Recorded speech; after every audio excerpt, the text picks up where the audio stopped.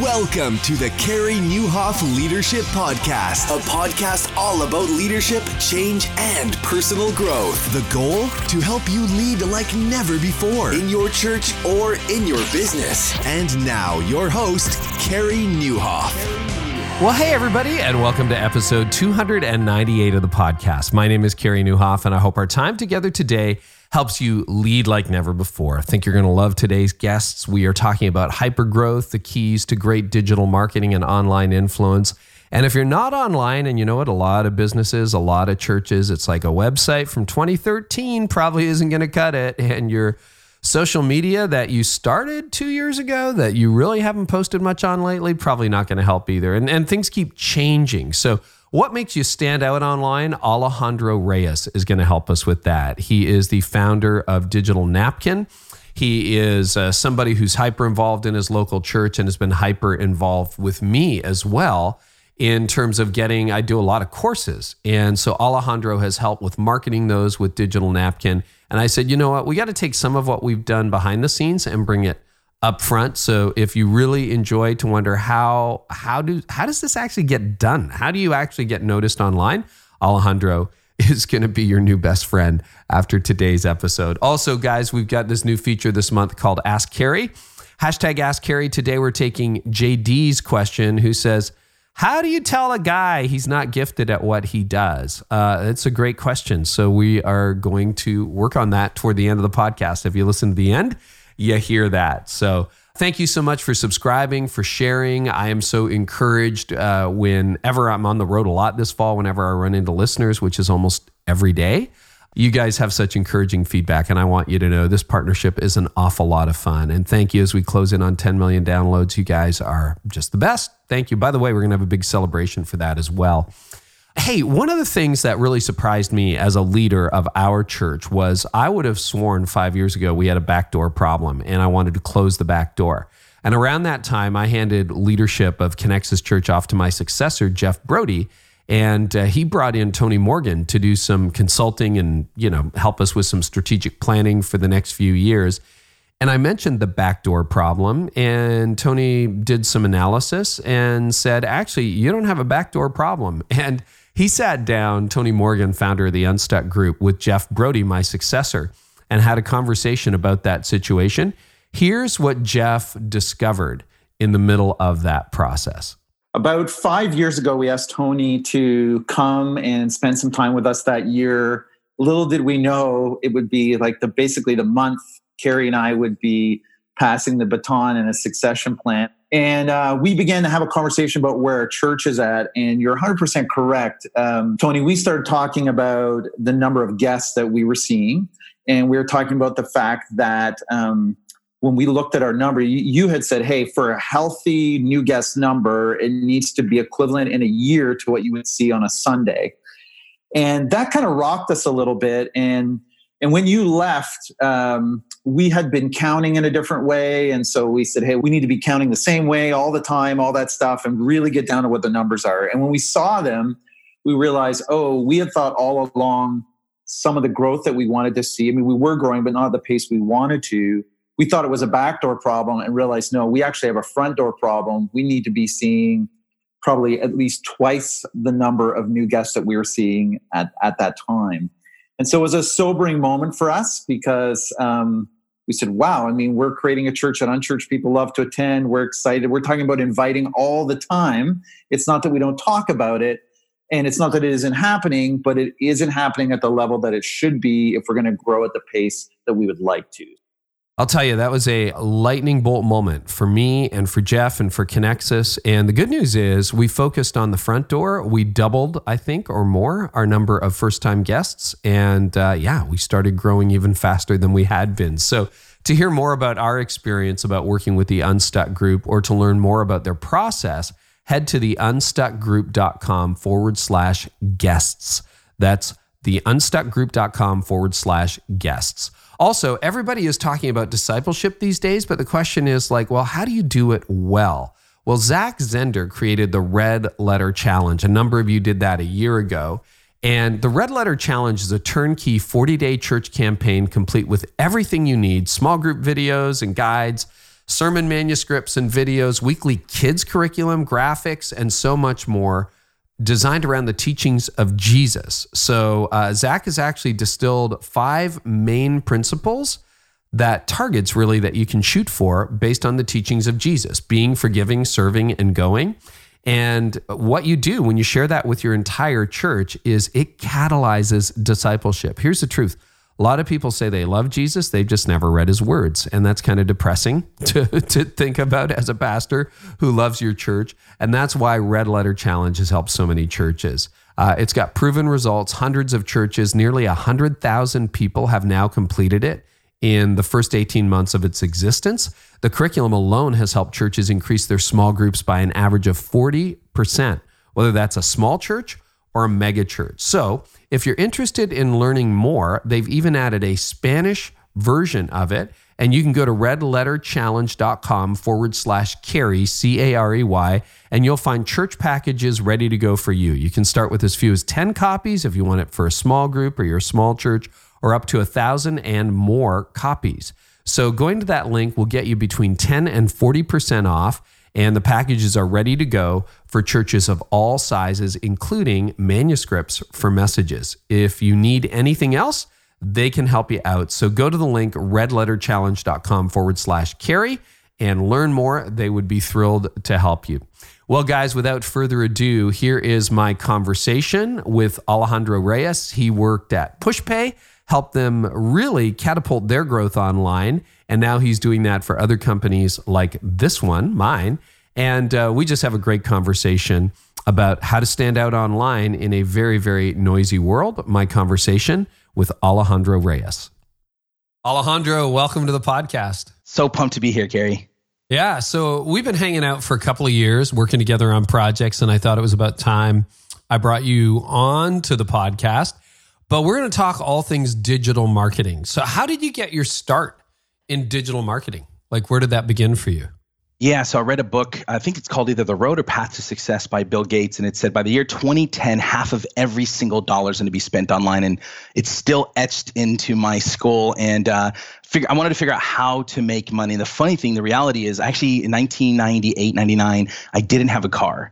And I was 18, 19-year-old young punk. What ended up happening was I wanted to figure out how to make money online because I didn't have a car. I didn't want to walk to McDonald's and work. And so I figured out how to make money on the internet. I did some ministry. And so in order to kind of supplement that income, I was too prideful to send sponsorship letters. And so what we ended up doing was making like $800 here, $300 here, $1,500 here. And back then, it was all about search engine optimization, basically how to rank your website high in Google. And so I'd rank these website, buy domains, rank these website, and sell little tiny affiliate products. And it's kind of how I got my start. And I didn't make a ton of money right away. And then in 2006, learned some things. And 25-year-old young punk made my first 6 figures, and the rest was kind of history. And I started an agency after that. It was my first agency. And then in 2012, I sold that in order for my wife to go to nursing school. So we moved from California to Seattle. And as you know, I got recruited by PushPay. And that was just a crazy story. I think I was like employee 25 through 30. Within 45 days of me working there, we started generating so many leads that we went from like 25, 30 to like 90 in like 3 weeks. It was absolutely 90 employees. 90 employees. It was absolutely insane. And I was there for a couple of years, built the digital strategy for them. We had 600 customers at the time. And then by the time I left to move to Eastern Washington, we had over 7,000 customers. And so that was one of the most greatest experiences of my life, really growing as a marketer, but as a leader as well, really understanding how to scale organizations and, just fascinating experience. How old were you in 98, 99 when you're like, okay, I'm going to make some money on the internet? I was 7, Carey. I'm just joking. You were 7 years old. I just graduated. I was 18 years old. So in right out of high school. I right out of high school. And, I was like, I went to college for 2 weeks and I dropped out. But the real story, that's a fun story for the entrepreneur world, but the church world, the reality is I actually went to Bible school. So I dropped out of school after 2 weeks, went to Bible school, did an internship, master's commission type program. And that's kind of where I started really understanding marketing and psychology and human behavior and just really studying what makes people tick and buy. Was it a means to an end? You just wanted to not walk and you needed a car and you're like, you read that Bill Gates thing and you say to yourself, I think I can figure this out. That was like the only thing, I was a young kid and I wanted a nice little car. And so I just had to make money. And what it became was, you're right, it was a means to an end, because here's what I believe. I believe everyone has like some sort of calling, some sort of message inside of them. And I felt that same way at 11 years old, that I wanted to share something with the world. And I thought, what better way than, instead of going one-to-one, going one-to-many. And the internet is such a great place for anyone to take an idea, a message, a calling, and get it out there to the world, because the world needs what we have inside.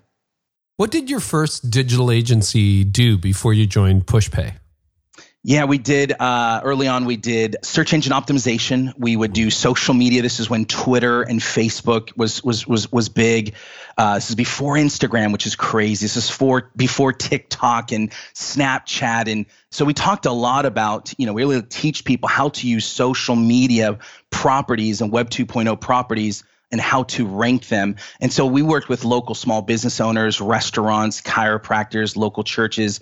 And it's like, when someone searches you, they're gonna search you before they actually show up to your place of business. And so we want to own that front page. So not only did we own the first listing, we wanted to use several different pages and own the entire page. So when someone types in Sacramento chiropractor or Seattle dentist, we wanted to own that top page. And so it gave people a reason to not look anywhere else.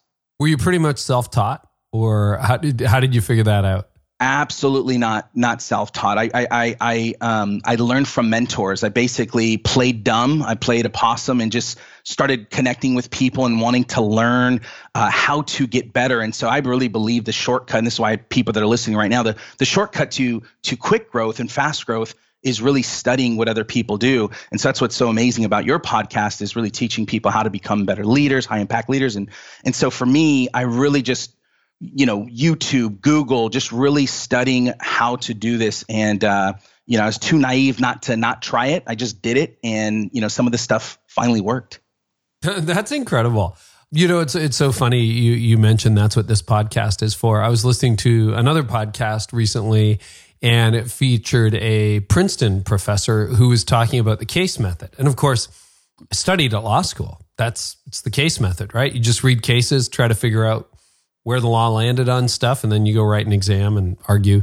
And that's kind of what this podcast is. It's just a whole bunch of case studies, right? Case studies in leadership. But I'm like, oh yeah, I hadn't really thought about that, but I developed a platform where people learn through the case method. Here's what's fascinating. Like, not only are you, the guy, this is your Carey Nieuwhof Leadership Podcast, but like, you get to interview people and learn from, so you are, and there's a big difference between a know-it-all and a learn-it-all. A know-it-all says, I'm just gonna do my thing and, not, look for advice, not go to YouTube, not listen to podcasts. And they kind of they know it all. They're in the room and they know it all. They're always, cynical about people's ideas. But the learn-it-all says, you know what, I want to go out there and I want to study the greats. I want to study, because everyone has value. Everyone has something to say. And that's what I love about you. You've probably gotten a lot smarter as a result of listening to some of the smartest minds that have been on your podcast. Oh, so much. One of my long-term goals, probably not for a year or two, but I'm going to sit down, take 2 or 3 months off, get transcripts for all 300 or 400 episodes, whatever we're at. And I'm going to write a book just with different chapters on different things. Look for all the parallels, look for all the things that work. This is like way down the road. I'm pretty excited to do that. But I do find I'm learning and I'm open. And that's why, when we had the opportunity to work together a couple of years ago, I jumped at it because I thought, okay, 10,000 times more about marketing than I do. And a little knowledge is dangerous. So brought a pro in. I want you to take me back to those early days at PushPay And PushPay, just explain what they do. They're one of the largest online digital giving platforms in the world, are they not? They would have to be. biggest mobile giving platform. I think, I don't know, last time I checked, over $2 billion had been given to the kingdom as a result, probably more than $3 billion, I would say now. And so they you go to church Sunday and they it's just the easiest, fastest way to digitally give. So for churches, and do they do not-for-profits, or is it exclusively churches? I would say they have other types of organizations, but I'd say 98% of all the business is done through the church. Yeah, because of course people aren't using cash and checks like they used to, right? 100%. Yeah. So digital giving, but that growth, and you joined them in 2012, 7 years ago? No, joined them in 2015. They had been like a year and a half, 2 years old, and that growth is absolutely crazy. And so I got recruited. I had no idea who they were. I had nothing to lose. I was running, marketing and digital for a university at the time. And then they came knocking, and I just was like, we'll see what this is all about. And I just believed in the CEO, believed his vision, was very audacious. You've met Chris, and it was a wild ride, but incredible. Yeah, I've spent time with both co-founders, Chris and Elliot. And so you only worked there for 2 years. I didn't realize Worked there 2 years. One thing, one insider joke there is, one day there's like 3 weeks, 3 months somewhere else. The speed at which you get things, like you don't grow from 10 to $100 million in 2 years just by kind of hanging out. You have rigorous excellence, or like you'll get chewed out. You'll literally get washed out of the business as a result if you're playing that mediocre level, and so you have to come with your A game every single day. I worked like a dog, and I would never trade anything. I feel like I can go into any organization, and I still do this when I consult, and kind of like, it's almost like, chess for me, really understanding what it's going to take, the hires it's going to take, the strategies it's going to take in order to make the right small tweaks that would have massive, massive results on the back end. And I'm forever grateful for that experience. Yeah. And I think the founders would say it's been a rocket ride that's been exhausting at the same time. Yeah. Knowing Chris, knowing Elliot, and having spent time with them. But what I want to do, because I can already see the fingers typing on the phone or the email going, no organization should ever be that driven. And what about, that kind of growth is not sustainable. So I get that. And there's a certain point at which that's not sustainable. Yet on the other hand, if you're really going to make an impact, one of my pet peeves, Alejandro, I don't want to pick your brain on that, is churches and organizations that move at a glacial pace. In other words, the opposite side of that is you're the mediocre guy. You're the, I think one sure sign of decline is that your timeline for change and decisions is long. In other words, we were talking about it in March. We're still talking about it today. That is a sign of decline. And obviously you're saying, a day there is like 3 weeks or 3 months somewhere else. Can you tell us about that culture and some of the factors that like the positive side of that? Because I think most people instinctively know the negative side of that. But could you tell us why sometimes speed and high growth are good things? Like, what did you learn? No, I think that's great. One of the things, Chris was an avid reader, and he would get us to read books. And, one of the books was by Bill Walsh, and it's called The Score Takes Care of Itself. And Bill Walsh is one of the best coaches in football of all time. And he had this idea of the standards of procedures.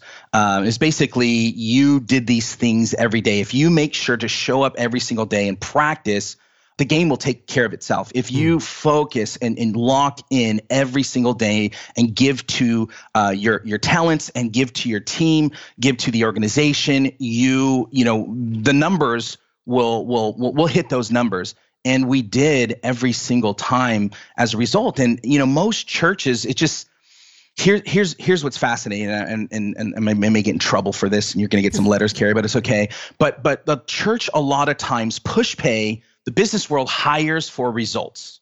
The church world hires for relationships. So my cousin Andy, there's no real Andy. He is the guy. He's the guy that, he's amazing. He's got charisma. We should have him be our children's pastor, our graphics guy, and our worship leader. and we just hire people based on relationships.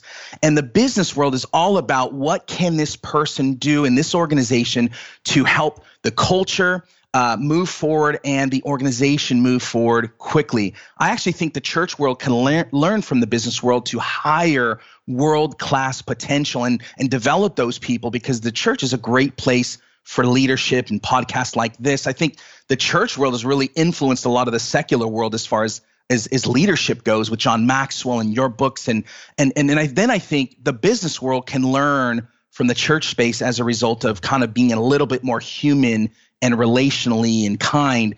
And so I love speed. Why do I love speed? Because the market doesn't care about your glacier, right? Like that slow movement. Like the market will pass you by. And so people are like, oh, I don't really care about, like, things are fine. But the world is moving at the fastest in the history of man. The world is moving. Now, are you supposed to burn out and people be bummed out, and then you have a bad Glassdoor review and things of that nature? Absolutely not. There's balance there. But I would always take speed over an excellence, over slow growth and mediocrity. Because what happens is, I talked to a lot of churches about this, like, people want to see energy at the church. And to me, a church is hitting a lid at 800, 1,000, and just staying there, or 200. There's not a lot of energy and excitement and things happening in that church.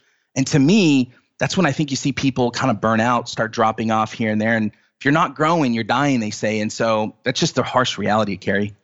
One of the realities I had, I was talking to a friend of mine, because my next book's on burnout and overwhelm, and I was interviewing him. And of course, the stereotype is always that the meat grinder of speed and results, that produces burnout, which it does. It does. Absolutely. You know, I'll be talking about that. But what I forgot, and what he reminded me of, is that death and decline produces burnout as well. That if you're part of a stuck culture and you're part of a declining organization, that can be a very debilitating, demotivating impact as well. And so I think it cuts both ways. I'd love to know what that, because you're driven. Obviously at 18 or 19, you're like, okay, I'm going to go online and figure out what I can learn and get some mentors and like earn some money and drive, right? You're already a self-starter. But what did that pressure cooker at PushPay do for you? What did that call out of you that you didn't know was in you? Yeah, just the idea of excellence. Like, we hear that word, I would say, perfection, we're not looking for perfection. We're looking for progress, but excellence, like, how can I play at the highest potential that I have? And then how can I keep getting 1 mile per hour, 1% better every single day? And so the level of excellence, like the idea of world class. Like, imagine waking up every single day and going, I have to be world class. Like, how can I position myself? How can I grow? What can I read? What can I listen to that can help me become more world class? And if you have that mindset going into your everyday, you will get 1% better every day.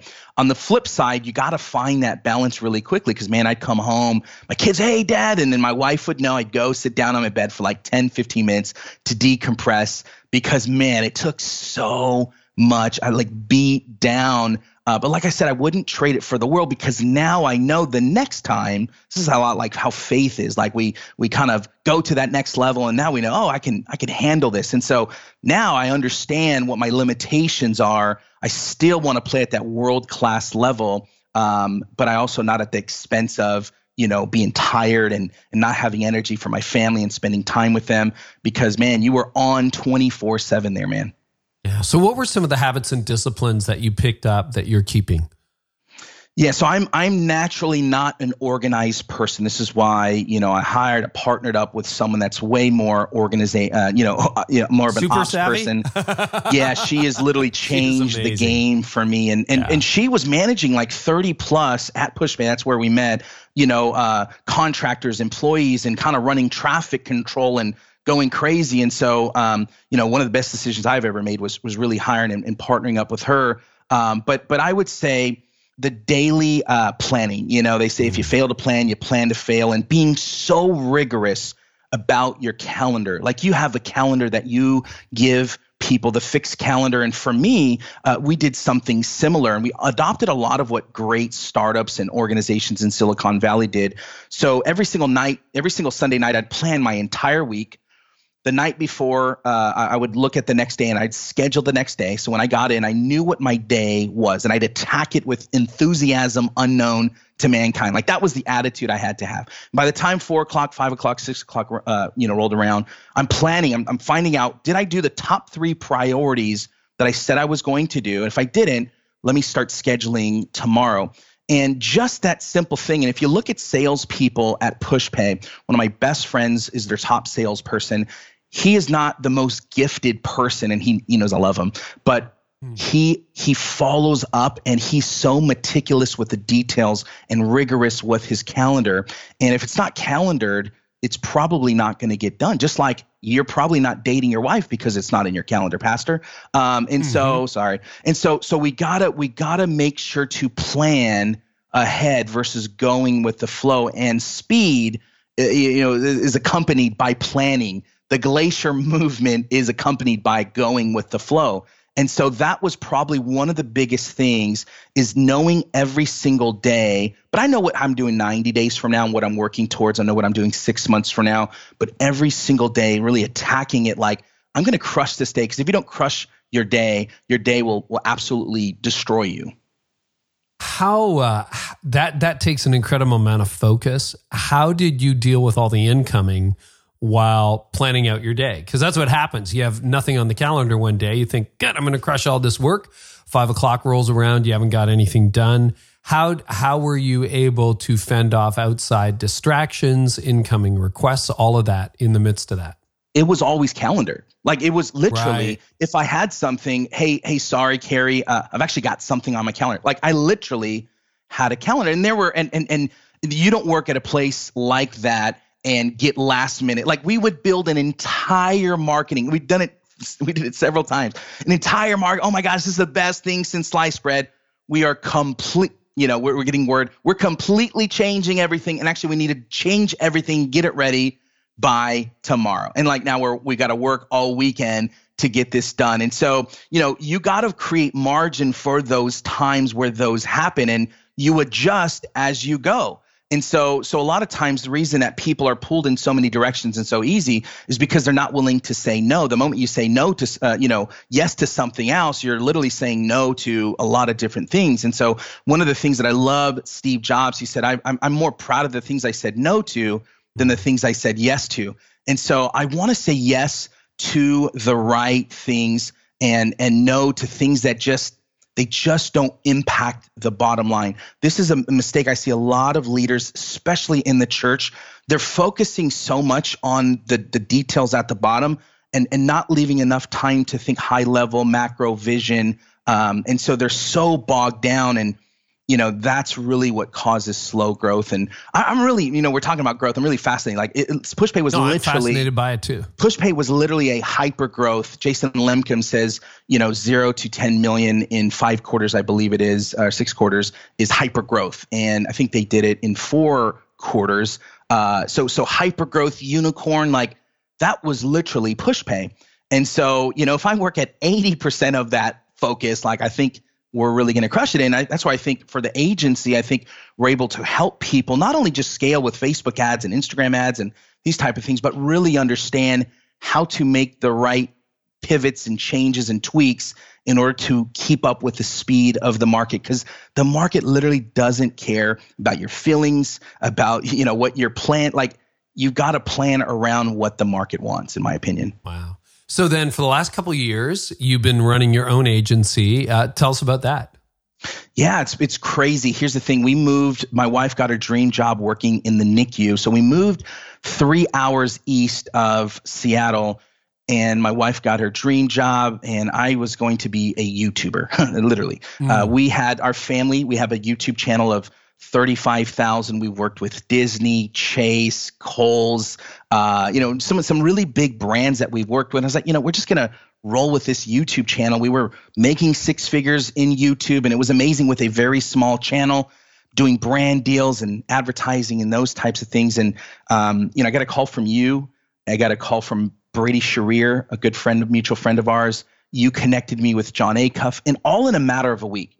And I just said, you know what? I think the skills that I learned over the last couple years at, PushPay, I think those can help me serve the church even better. And so helping people like you, like Brady, and some of the organizations that we work with to really bring this level of world-class thinking to the church world. And so I'm deeply, like I like to say, I'm 100% business, 100% ministry. I love the local church, and I want to bring a different level of thinking, because not a lot of people in the church space have had this rigorous experience that I had. And so I'm trying to help local churches and people like you advance everything that you're doing, because it's just a new skill that I think the church can learn from. Yeah, your company's called Digital Napkin. Is that the final iteration? Yeah. Digital Napkin. And we didn't have a name. Like that first week, we didn't want to start it. And so you and a couple, I was just like, okay, let's start this agency. I was like client one almost, right? You were client one. And I'm like, oh my gosh, oh my goodness. I'm working with the amazing Carey Nieuwhof, and just so amazing. It's been amazing to work with you, and you've really helped me. You've helped me a ton in a lot of different ways. And just really, for the folks that are listening, like Carey's the exact same person he is on the podcast, and where you meet him smiling and shaking. That's literally that guy. We've spent some time in person together. And anytime someone's come up to you, you're talking to them, you spend time with them, you're not looking around for the next person. And that's really special. And so you've really helped me understand, as someone that is growing a platform, how to really care deeply for your community, not look for the next great thing. And so it's been fun working. We work with organizations basically to help them get to the 6 or 7 figure. We're really focused on helping, kind of content creators, influencers. That's a kind of big word, Carey, new word, influencers, like that. There's influencers taking cool photos on Instagram. That's not an influencer, but yeah, exactly. 500 followers. Look at this. Hey, 500. I look cute though. It spent 45 minutes, but I look cute. Look so cute. But no, we've had a blast. We've worked with some amazing organizations, and it's been such an honor to serve in this way. What do you find, because there's a lot of entrepreneurial leaders who listen, whether that's in the church world or the business world, but what have been some of the best decisions you've made as a founder, CEO, in your previous iterations or the current one? My friend CJ said this to me in maybe 2002, 2001, and I've stuck with me. He says, prayer is the best strategy. And I literally did not understand that for the longest time, kind of did things on my own. And I felt like that unmerited grace, that unmerited favor, kind of ran. I would say, I don't want to get theological, but I kind of lived off that for a very long time. And then, when we moved years ago, I felt like, that idea of prayer becoming the best strategy, that really shifted my business acumen. It really shifted my thinking, really partnering with God, God, and really going to him with everything. So to me, prayer is literally the number one strategy for me. That's wonderful to, there's that old quote from Martin Luther, who said, I've got so much to do today, I can't imagine not praying for 3 hours before I start. Which is extremely convicting to me personally. Yes. No, I can't remember the last time I prayed for 3 hours, but it really is, man. You're releasing God's energy on your life, and I say that I have this tattoo right here. It says God's son. And I just think about that. I think about, that same DNA, that same power, that same grace, that enablement, that we think of this amazing, we think of grace like amazing grace, how sweet the sound that saved a wretch from, we think about it, the saving grace. But there's this grace, this unmerited favor that Paul talks about in 2 Corinthians 10:13. And it's a really fascinating scripture. He says, but we will not boast beyond limits, but we will boast only with regard to the area of influence God has assigned us. And what he's talking about is this lane, like the Olympics, this lane that you have in your life. And so I guess one of the best things that I would tell you is knowing your area of influence, your sphere. Brian Houston talks about the grace zone. What is the lane in life that you're supposed to do? What is the God assignment on your life? And one of the most important things that I think I've done is I've gotten so close to that perfect lane for my life. I've always refined it.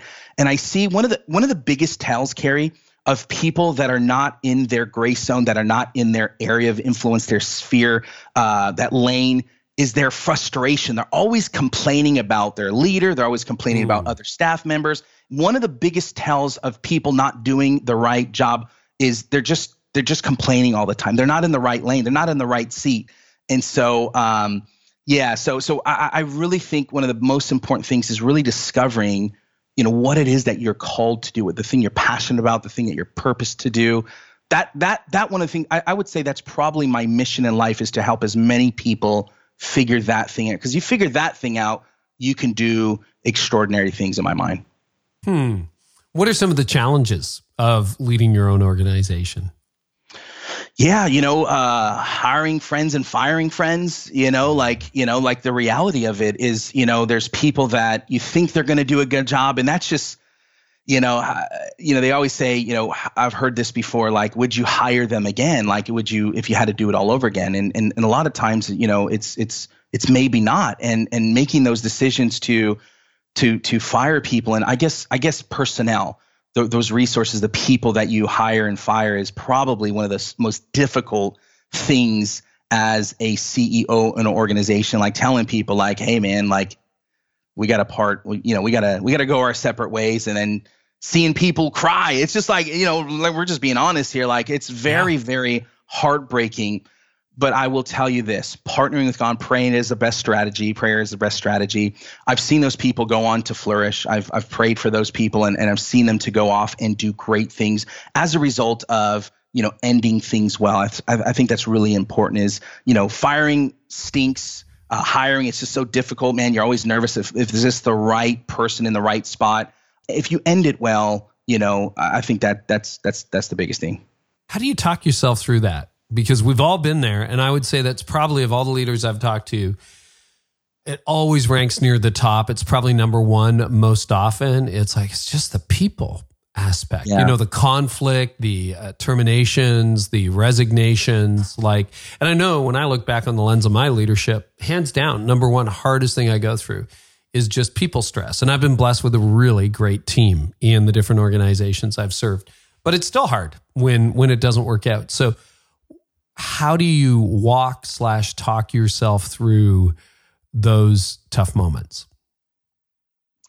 Yeah, it's a difficult thing. I think it's really seeking counsel. It's trying to navigate. And here's what I will say. I see a lot of leaders in the church, because they haven't hired and fired and understand the corporate side, the business side of things. They would go, yeah, this Johnny's not doing well. I haven't talked to Johnny. I haven't coached Johnny about this situation. But my wife knows all about it. My wife knows all about it. I put it in subtweets, in sub, I put, passive aggressive on Facebook about it, but I haven't even talked to Johnny to level them up. So I would always say that they should never be surprised that it's coming. When you share that news, hey, we've gone through this. We've went through a 90-day plan. We've given you a coaching plan. You've signed it. We've had one-on-ones, we've met together, and unfortunately, at the capacity, like world-class level that I know that you can do, is unfortunately the reason we're going to have to part ways here. And so you got to really address it. And that doesn't mean go fire everybody. If you have not exhausted every opportunity to level people up, that's just poor form. That is absolutely poor form.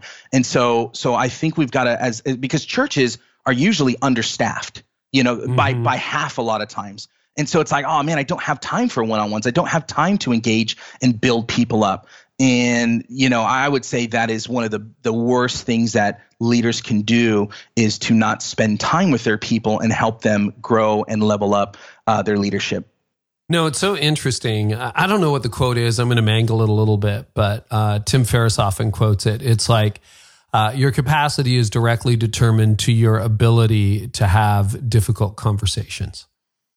And I think that's true. There was someone I was talking with this morning, again, one of my top team members, and I just adore this person. And it was about hours. And I thought I could feel myself starting to complain privately rather than raise it publicly, we had a really quick, awesome conversation about it, and it was resolved to everyone's satisfaction. And I thought, oh my gosh, like I knew where that was going because I've done this long enough where I would be like, well, I wish that blah, blah, blah. And, I wouldn't say it publicly and hopefully avoid the passive aggressive email or tweet or social media status update. But like all I had to do was say, actually, can we talk about this? And we did. And actually we resolved it in about 5 minutes. Like it wasn't hard at all. But the fact that I have to keep reminding myself of that after all these years astounds me. I think I call it Savvy knows this now. Like this is going to sting a little bit. Like it's a sting. It's Google actually calls it a nudge. There's an actual thing in Google. They call it a nudge. And a nudge is simply, and that's what we call it out. Like, hey, this is a simple nudge. Love you. But man, we, and they know it's them, we really missed the mark here. Jocko, the gentleman, the Navy SEAL, Jocko Willink. Yeah. He says there are no bad teams, there are only bad leaders, right? So you need to take the responsibility on you to figure out what you can do better as a leader. But remind them, it's that radical candor idea of really speaking up and, hey, this is going to sting a little bit, but it always comes out so much better. Like on the end, and the relationship as a result of that vulnerability, we've talked at length at your offset about vulnerability. When you start to be vulnerable with your team and you have that radical candor, I think bond it goes through the roof. And when you create that level of bond, your team will do so much more than they're currently doing for you. I really believe that. Well, and you and I have had to have conversations from time to time where you've said to me, hey, excuse me, or I've said, hey, we need to talk. And it just makes you stronger. Like it does. Just makes the bond deeper. Okay, well, this is really, I love the backstory. I could live in the backstory, but I do want to talk about online marketing a little bit. So, man, things are changing, as you said, not at a glacial pace, but at exponential pace. You want to give us like when people say online marketing or digital marketing, like what does that term mean to you? To me, it means you have an idea, you have a message, you have a product, you have a service, you have something that you would love to put in front of people because you believe that it will solve their problem or their pain point. The market has a pain point, a problem, and you believe your product you should position it this way, as the only viable option to these people. And so online marketing, to me, digital marketing is really using the web, paid advertising, free forms of advertising to get this in front of them so that they can make a decision for themselves to buy, or maybe not right now, but eventually. So I'm sold on that. You're sold on that. But we've all read our inboxes and we see what gets written. There are business leaders and church leaders who are like, convince me that this is even important. And how is that not just all about ego? Like, why does online marketing matter? Can you respond to that for a minute, Alejandro? Because I think it's a real, like that critique never seems to go away, or that indifference to it never seems to go away, or maybe even ambivalence about it never seems to go away. Can I give a very polarizing, bold response? Is that okay? Absolutely. I think it is grossly irresponsible to not share your ideas. Like, keep in mind, Proverbs 18:16 says, a man's gift makes room for him and brings him before the great, right? So we have these giftings inside of us where Peter talks about use your gift. I think it's grossly irresponsible not to share your gift. Your gift that has got you to where you're at, leader, it's not yours. So Paul says to share it and steward it with one another. And so you have to share your gift, your product, your service. And especially for pastors, they spend 10 plus hours crafting a sermon, praying for some, crying out to God for their parishioners. And what ends up happening is, come Monday morning, that was locked in those four walls. And so I say, how do we got to use digital marketing to share our sermons, to share our ideas, because it's a good thing. It's a godly thing to share our giftings and our ideas with other people. And it's really not about you, because that's the biggest thing that I talk, especially in the church space. It's, man, I don't want to build a platform. It's not about me. It's about It's about God. It's about, pointing people back to him. But I would say is that as you grow your platform, you grow your influence, as long as you stay humble, you will have a louder, mic, if you will, to share what all the goodness that God has done in your life. And so to me, it's grossly irresponsible to not put your stuff out there.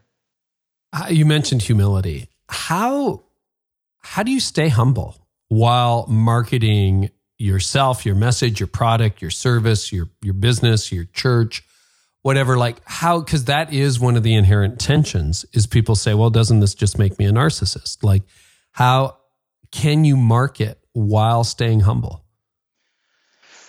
Another polarizing idea, in my opinion, like if you have the audacity to be a pastor, there's a level of, if you have an audacity to want to climb the corporate ladder, there's a level of significance, not narcissism, ego. There's a level of the human behavior that the human need that would say, I want to do meaningful work. Like, who are we to even say that, right? But I think that's actually okay.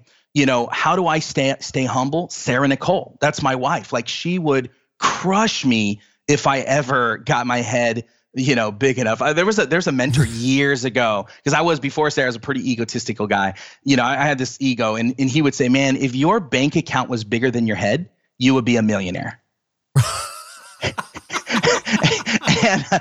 And so, I would say giving the permission, that vulnerability to a community, to your wife, to go, hey man, Carey, I'm starting to catch some momentum online. I'm starting to catch some momentum in my church.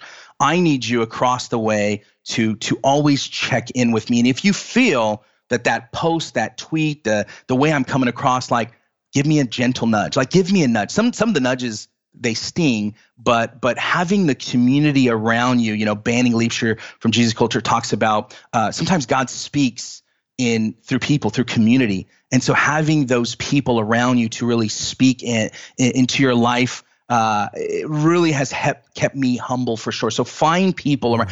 The leaders that make me the most nervous are the ones that don't have anyone in their ear. That makes me nervous. And so you got to have people in your life to keep you accountable. Let's pop the hood open a little bit, because you and I've had that conversation, and mostly just so you guys know, leaders know, or anybody who sort of follows the other things I do, Alejandro has helped the most probably with our courses, right? High Impact Leader, Art of Better Preaching, Church Growth Masterclass are sort of the three key courses that I'm currently offering with more to come. So when we do a launch, Alejandro and his team are the people sort of behind that, the Facebook ads, et cetera, et cetera. And you and I have had numerous conversations about voice and some of the principles that are going to guide that. And I'm not saying I always get it right. I don't always get it right. We all have our narcissistic moments. But what have been some of the principles that have been defining? You want to just pop the hood open and talk about that transparently as we've discussed what is the tone we want to strike, the voice of our company and our brand, and what that looks like. Because that's been very clarifying for me, because I do feel the ambivalence around marketing yourself, or even my reluctance to go to those photo shoots that apparently are so important, right? So can we talk about that for a little bit? Because I think that would be a good case candid study. Photos. All those candid photos. Yeah, I think and those are amazing. Those are amazing photos. But I would say, when you look at your leaders, when you look at your clients, when you look at your customers, for those that are listening right now, look at them like one word that captures everything about them. And the thing, when we first started talking, Carey, the thing that you made absolutely clear multiple times, and then multiple times again, was that trust mattered most to you. And you wanted to serve, not sell people. And so when I think of Carey to my team, so now I know as the leader, I've got to communicate that and articulate that to my team. So I go to my team, say, hey, tone, trust is really, really important. So when we're selling to people, we want to make them feel like we're serving them. And we want to make sure that we're staying on brand for Carey. And trust is the most important thing. So for another client, it might be loyalty, or it might be excellence. Or so for me, the thing that's really helped me the most is understanding your biggest the thing that matters most to you needs to matter most to me and my entire team. So anytime we're writing copy, anytime we're thinking about scripting a video, anytime we're creating an ad, we're always looking at it through that one idea, that one word, which is trust. Yeah. It's so interesting because we have talked about that. And I think it might have been you who said serving before selling. And that has been so valuable to me that I want to serve leaders. And in the process, if you happen to buy a course, that's awesome. If you happen to do this, that's awesome. And obviously we poured a lot of time and energy and resources into the courses. So I actually want as many people as possible to take them because I think they'll help them. But that whole idea of trust, that you can literally just ruin trust. It takes years to build. You can wreck it in a second. Those have been really good guiding principles. Anything else that comes to mind when you're trying to establish a brand character online? Yeah, I think we can get really deep into this, but we've done like the core values, the principles, those type of things. Like, there's attributes. There's so much when it comes to a brand. But the thing that matters most, I would say, is for any brand, any church, any organization, any personal brand, is like showing care for people. I alluded to it earlier about how much you are locked into a conversation, but like you genuinely care about your people. You put out emails. Most people send promotional emails a lot, and their email open rates are 5-10%. No one's buying. They're wondering why. But you've actually increased your email. You've ran that through a lens of care and value, and I want to serve people well. And your open rates are up. Your email list is bigger than ever, and your unsubscribes are lower than ever. Why? Because you're serving people instead of trying to sell them. So to me, I would say showing that care and getting back to servant, that servant leadership idea, I think is really, really critical for a brand. Yeah. So for us, just for leaders, the lens for email for me is this helpful? Like, it's free. Okay, we have, I think now over 52,000 people who subscribe to the daily email, almost daily. I think I take one day off a week. Wow. But, and it's short, sometimes less than 100 words, but it links to a resource that we think is important. And the idea is you paid with your time. Yeah, it was free, but like, are you a better person for having opened this email? Not just a happy thought, but like tangible help, tangible hope, or something that makes you a better leader? And if we can answer yes, then that's an email worth sending. Do we get it right every day? I'm sure we don't get it right every day, but that's sort of the goal. And so it's in the context, and I don't say those have to be your values, but as you and me and our teams have developed those values together, I have gained more confidence that I'm actually helping people as the platform grows. That's amazing. And, that's what we want. You want to go out there and like, you weren't this like when you started several years ago, you were like, you know what I mean? Like you had to build the team, you had to build the structure and infrastructure. I think most people will look at you and go like, oh my God, to try to start a podcast, to try to start building a personal brand, to try to get this book idea or my third book that I'm working on out there, they're looking at Carey and go, oh my gosh, 10 million, 12 million downloads. I just could never do that. And were you always that confident when you started? Oh, no. I mean, and see, this is another conversation, right? Like, should you start out to build a personal brand? My goal was not to build a company or to build a brand. My goal was to help people. It's like, okay, I'm going to write some articles and I want to bring some backroom conversations that I'm really enjoying to a wider audience.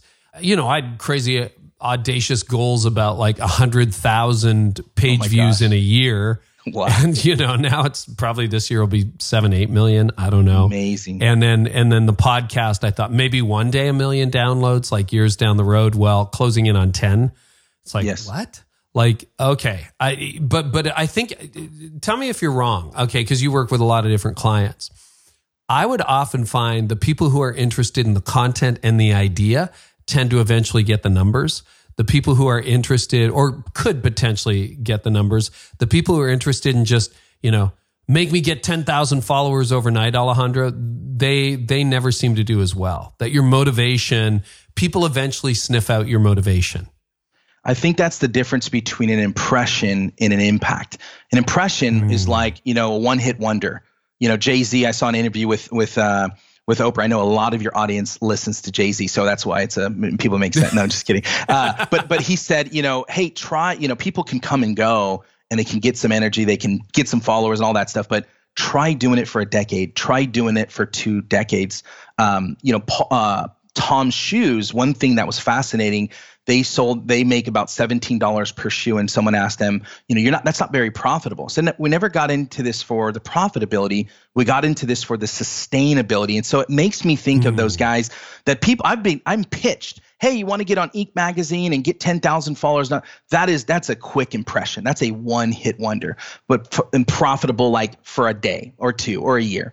But for people that want long-term growth, long-term impact, those are the people that's slow and steady. There's ways to speed that up with like paid traffic and those type of things. But that's where impact and impression to me are completely different things. And I want an impact. I know you do too. And that's what matters most to me.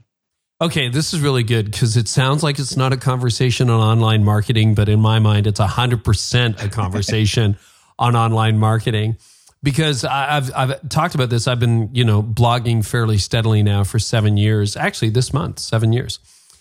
And I've been talking with a few colleagues, and some of us look around and it's like, wow, okay, 5 years into this podcast, 7 years into regular blogging later. Remember all the people we started with? And there's a few of us still standing. And it was just writing when you didn't feel like writing, publishing, trying to serve, getting through, the personal angst. And it's not easy, but I think there is that desire, whether or not you're getting the results you want. Like, if you're getting 0 after 3 years, well, you should probably reassess your strategy or whether you're actually reaching anybody. But I think some of that is that longevity and that desire that, no, this is like, I've now feel into this. This is every bit as much as of a calling in my life as it was 20 years ago to plant a church on church people love to attend.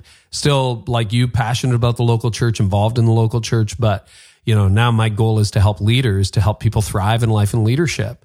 And I see that as a calling. And so guess what? Kind of when I feel like just putting my feet up, no, this is a calling. You better get to work. And that is sort of the heart of it. And I think you can sniff that out online. 100%. I really believe consistency builds trust and trust builds loyalty. And loyalty is what allows you to do this for a long time. You've been writing putting out a blog every single week and now 2 times, and then a podcast on a consistent basis. A lot of people, they'll quit after 7 blogs. I think it's like 7. I think they say people stop at like 7 podcasts. It's like, man, success was right around the corner, but you didn't get that instant gratification and you quit. So this is why I love talking about marketing, but through the frame of more of psychology, because you've got to understand that the algorithms, it rewards you for posting more consistently. But people that you see, a lot of those people probably quit because they weren't seeing immediate results. Their consistency was they had no consistency, and so they just dropped off. Because a lot of times they were probably just in it for impression and fake influence. I call it artificial influence versus true influence and impact for people. How is online marketing at the end of 2019 now heading into 2020? How is that different than, say, even 3 years ago? Because you and I have frequent conversations about how Facebook is changing, and we've been through a few massive algorithm shakeups, and that changes the game all the time. So how would you say you've seen online marketing change in the last few years? I have 2 answers for this. The first one is really simple. It's to me, I like to think that there's more people here. And so people freak out with competition. Oh my gosh, like I actually love that, because to me, I have this idea in my mind that best strategy always wins. If you have the best strategy, you will always win, because it's just like, it's very cyclical. People will come like, oh, I want to be a real estate agent. Oh, that's done. I want to be a loan officer. Now I want to be a social media influencer. Now I want to be a YouTuber. And so people, ride those waves. And so more people are coming to the web. More people are becoming influencers. More people are buying followers. And so that kind of washes out. So what's changed is literally there were less people doing this influencer thing, this personal brand thing, 3 to 5 years ago. And people say, well, it's more expensive to, spend money on Facebook. It's harder. Organic reach used to be 20, 30, 40% 4 or 5 years ago. And now, it's sparse, like it's 1% maybe. And so the reason I like that is because, the funkies, they leave. They're gone. Like they leave, the quick right? fix people are all like, all right, I give up. Yeah. They're gone. They give up so easy. But people that have a great strategy will always, and this is why you say we're talking about marketing, but we're not talking about marketing. Yeah. At the end of the day, the same strategy that I implemented 20 years ago is the same strategy that I'm refining it, but it's still the same strategy today. And it'll be the same strategy 5 to 10 years from now. The technologies are always changing. And if I'm a leader, don't worry so much about that. Hire people that are smarter than you, like Carey, to kind of figure those things out. But always stay true. You post a consistent podcast, a consistent blog, and that's kind of your constant. And, and so to me, I would say it hasn't changed. It's just changed because there's more people doing it. Oh, that's interesting. So consistency would be a pillar of online marketing, and that would be a 100%. Consistent voice. And again, you don't have to publish every week. We do this podcast about 6 times a month. I will post content to my blog 2 or 3 times a week, couple of podcasts a week sometimes. So that's plenty of content.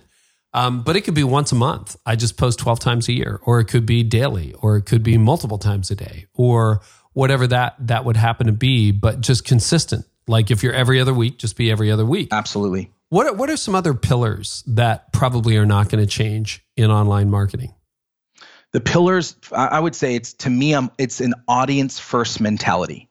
Love it. Audience first. People that know that really understand their audience. The moment that you understand their frustrations, their pains, what they want to escape from and arrive to, if you really understand that and can articulate and speak to them back, the words that they're saying at their head, that they're spinning around at 1 a.m. as they look up at the ceiling, if you can say those exact words versus internal jargon and trying to sound so smart, if you could repeat those words back to them because you have an audience first mentality, that's really what matters. And to me, you talked about content. I would say, you had our mutual friend Sean Cannell on. Video is very powerful. Video is very powerful, and so I like to think about, 5 years ago, which is different. People would run an ad to Facebook and sell right away. What you and I've done, you've got some Facebook videos that you have a video that almost has 500,000 views on there. I don't know if you knew that. I didn't know that. You have some that have a couple 100,000, 80,000, and there's no call to action to buy anything at the end. And so to me, what that says is you're giving value up front with no strings attached. And then Facebook, and we're going to get geeky real quick, and I won't get too geeky, but Facebook will allow you to say, hey, these 400,000, these 500,000 people that watch this 5-minute video, I then want to send a promotional message or video to people that watched 50% or 75% or 25% of that video. So what happens is, think of it like a funnel or like an assimilation type process, like you hopefully you have at your church. You put in front of sales content in front of people that trust you a little more than just people that are kind of on the sidewalk. So kind of warmed up. You're sort of known for that. And are those what video is that got 500,000 views? And here's the thing. It's why TED Talks are more popular than sermons. And it was a polarizing, bold statement. And I think a lot of times we got to be more bold, not to be controversial, but you have ideas. Like this is why I love you. Like you have some ideas and you're just going to say them. You're not going to do it for controversy's sake and to try to ruffle feathers. You actually believe what you're saying because you want to shake people a little bit to think differently about what they're currently thinking. And when you create that level of content, then it's like posting something like, if I was did something like here's why your church won't grow in 2020. Ooh, that's going to get someone's attention. But then I would begin to say your church won't grow in 2020 unless you do this one thing. So you always want to hit them with, not always, you use a lot of times with marketing, kind of want to hit them with that fear, and then really give them a future hope of what it looks like doing it the right way. And so I always like to, with clients, is put out free content and pay traffic through Instagram ads, Facebook ads to that traffic. And then on the back end, market to people that are more warm and hot, like you said. Right.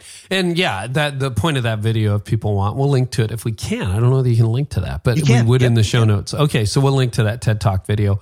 My point was actually, what is the proper length for a message? And I think the bottom line of that video is 5 minutes of boring is 5 minutes too long, and 40 minutes of fascinating isn't nearly enough. And it was just to debunk that idea that TED Talks are inherently better than sermons, that everybody has to preach 18 minutes. Man, 18 minutes of boring is just boring. I don't care what it is. If you titled it, what's the ideal length of a sermon? People are like, eh. Yeah, nobody wakes up thinking about that, right? Yeah, exactly. Yeah, we were just doing some coaching on the team today about an email subject line. It was the same thing. It just asked a question that nobody ever asks in their real life. And how often do we do that in our messaging? Right? It's what Donald Miller says. It's not like we're the best lawn care company since 1945. It's like your grass is greener than anyone on the street. Oh, well, all of a sudden that's like, oh, okay, well, that's something I'm like, I want green grass, or I want a weed-free lawn, or I want perfectly cut grass, or nice lines. Lines are great. Anyway, but that is the angle. And so that can help you think about that. Like, people are not going to watch your 40-minute message or your 1 hour sales video, but they will watch a 3-minute clip, and that sort of warms you up to them. And that can be a funnel into longer content, right? Absolutely. So let's talk, as we kind of wrap up, Alejandro, about low-hanging fruit. So people are thinking about maybe doing more in terms of online marketing. What are some quick wins, some ways, without, I believe they have to play the long game, but what are some ways that people can say, hey, if I pay attention to these few things, I will probably have a bigger impact online? Yeah, we talked real briefly about personal branding. Like you have a personal brand. You're either going to define it, or people are going to define it for you. And so the one really quick win is like your Facebook page's bio or your Instagram bio. It's just a really simple tweak to your bio, and it's a framework that it's a sentence. It's I help your target audience with XYZ, or I help, I help Christian entrepreneurs turn passion to profit, so really quick, like because what happens is when people, especially millennials, they're not only looking at websites, they're looking at your Instagram bio, they're looking at your what you're telling, how you're defining your bio on your website. And so for pastors and leaders, before they even buy with you, I always say people buy people. And so they're going to do some digging on who you are. And so if you can, in your bio, really simply, because you get 160 characters, I think it is, it's like, I help, with desired outcome. I help, target audience with desired outcome. So I help, I help pastors, live like never before, or have, raise their leadership, or whatever it is. And if you're a pastor of a local church, I help people of the Tri-Cities have their best life ever, or whatever it is. You just have to start. That's just a quick win. One easy start a relationship with Christ, or whatever it happens to be. Or I was just checking my bio. It's like, I help people thrive in life and leadership, but it's not my first sentence. So I'll have to change that. And that's the first thing. It's almost like a headline, right? So it's like, real quickly, what is this person, who they are, what do they do, and how can they help me? That's what they're thinking. When I'm looking at your profile, people selfishly, subconsciously are thinking, what's in it for me? And so if you tell them what's in it for them in that really quick, little framework or positioning statement, it really helps big. Oh, that's good. Anything else that you would say, hey, try this one or two things, like anything from profile pic to what you're offering? I mean, just help people cut through their own clutter to get their message out. I think the last thing would be to have a big idea, like have a framework. It's almost like your life thesis. It's like, live in a way today that will help you thrive tomorrow. That's a big idea, and you would unpack that later. But what is your unique framework, your step-by-step system that you help people do. So, so not only did I get their attention, but what makes me unique? How do I help people? And so some sort of unique framework, some sort of unique system that you do that no one else has done, or you kind of call something. Pat Flynn, who's he there, in the late 2000s, 2010, people were calling about content distribution.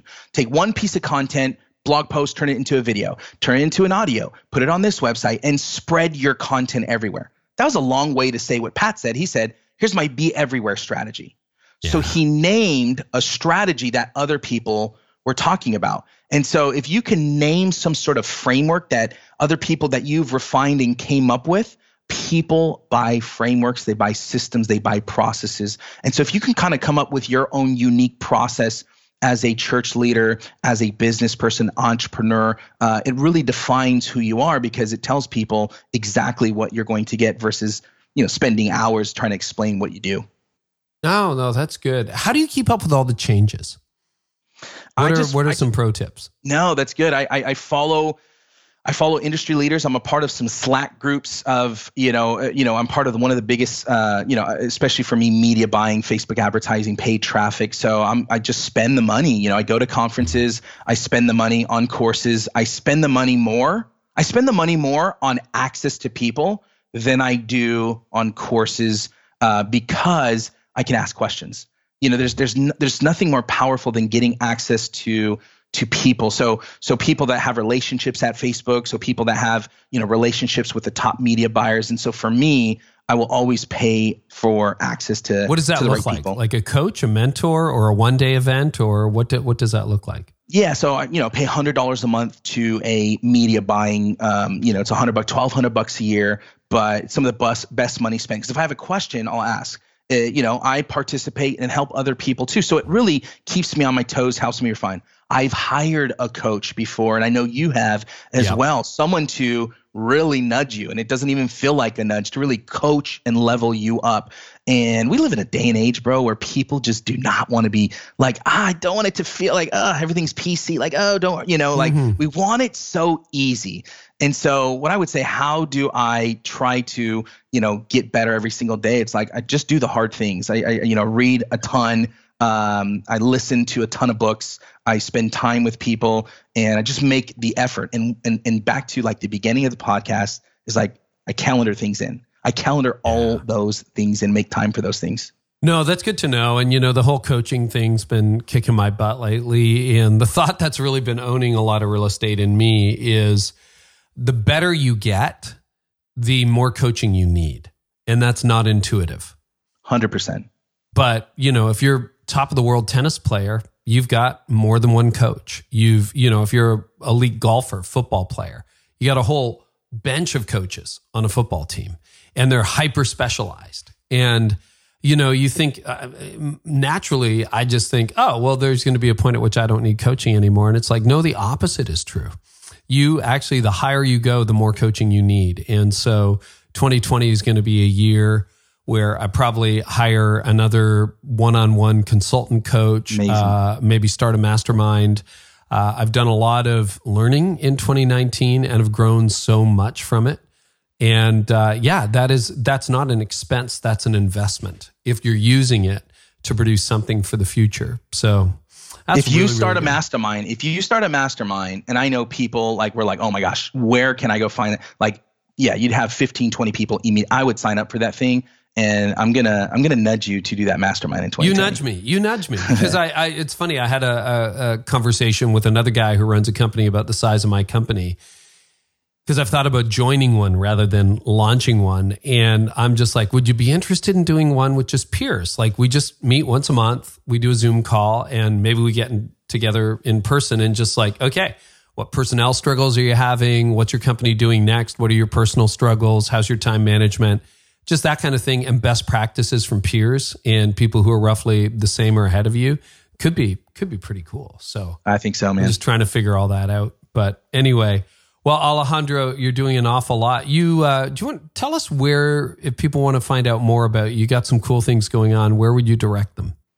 Yeah, absolutely. I would say my Instagram, it's at Alejandro Reyes. And then if you are a Christian entrepreneur or someone that's looking to create a side income, if you work for the church, just go to Facebook. I got a great resource, a great free Facebook group for you to do where I do a lot of training. It's just type in Christian Entrepreneur School in the Facebook search bar and you will find our Facebook group there. And you can join it. Now, do you have to work for a church or could you have your own business and you just happen to be a faith-based person, or how does that work? Here's what's crazy. I would say 50% of the people are church workers in there. I was so fascinated and mind blown when I saw that. So it's anybody that wants to get a message out there and really turn what they already know into a business. Good. Alejandro, anything else you want to share? No, that's it, man. Hey, grateful for you, man, and all that you do, all the sacrifice that you've made, all the books that you write about that sacrifice and burnout and all that stuff. Like, I just appreciate all the toll that you've taken to, I've got friends of mine that have messaged me that, man, I'm crying reading Carey's book right now. And the impact that you've had on the church has been tremendous, man. So love you. I'm so grateful that we get to work together. And I think your best days are ahead of you, man. And so is this podcast. So thank you again. Well, I'm so grateful for you, Alejandro. We've had some incredible times together, many more to come. Love you, man. And thanks for being on the show. And I'm excited to maybe introduce some leaders who've never had the pleasure of meeting Alejandro Reyes to do exactly that. Thank you. Well, there was some great stuff in that episode. And if you want to drill down a little bit further, we have show notes for you and transcripts, which you can find at CareyNieuwhof.com/episode 298. Plus, this one's on YouTube. So if you have a friend who prefers to watch, you can send the link there. You can find me on YouTube, subscribe there for free. And of course, you can subscribe to the audio podcast for free as well, guys. And when you do that, you know, you've heard me say this before, I only ever listen to podcasts I subscribe to. So the fact that you're sharing this, that you're finding it so helpful is so encouraging to us. Thank you for sharing it on social, working through it with your team. Here's my commitment. We're just going to keep doing this and helping you lead like never before. Remember to listen through to the end for my Ask Carey question, where I talk about how do you tell a guy you're not very good at this? All right, that's going to be a fun one to tackle. In the meantime, do check out some of the offers we have for you this week. The Unstuck group has helped so many churches, including ours, and head on over to the unstuckgroup.com/guests. They will help you figure out whether you have a front door or a back door problem. And redletterchallenge.com/Carey is the place to go if you want to help your congregation get into the words of Jesus a lot better in 2020. They've got some specials running there. So head on over to redletterchallenge.com/Carey. Well, I'm very excited to bring you the next episode. I flew out to San Francisco, went to the Table Group, and spent an afternoon with Patrick Lencioni. My goodness, this interview was fire. A few minutes into it, he just started talking about something I've never heard him talk about before, which was a leadership crash he went through 11 years ago, how he moved through it. And I'm so excited about his next book, which comes out next year. It's all about how to check your motives as a leader. We cover all that and so much more. Here's an excerpt. My sister-in-law, my wife's little sister, married my roommate from San Francisco when we lived in the city. And so I thought, this is awesome. My buddy, he and I were good friends, was going to be my brother-in-law. Well, Laura and I would always argue. I'm Italian and Irish, and she's a convert, and she's an arguer too. And we would go to dinner, and we would argue about stuff. Why do you say that? Why do you do that? And then we'd make up, and they agreed on everything. Wow, it seemed. Then a year and a half after they got married, the year after we did, he left her. They got divorced. And when I went and talked to him, he said, yeah, Pat, I always thought you and Laura had a bad marriage because you argued. And I realize now we had a bad marriage because we couldn't argue. Not that we always do, but that you can't go there. Because if you can't go there, you don't grow. And companies that avoid conflict the executive teams don't grow.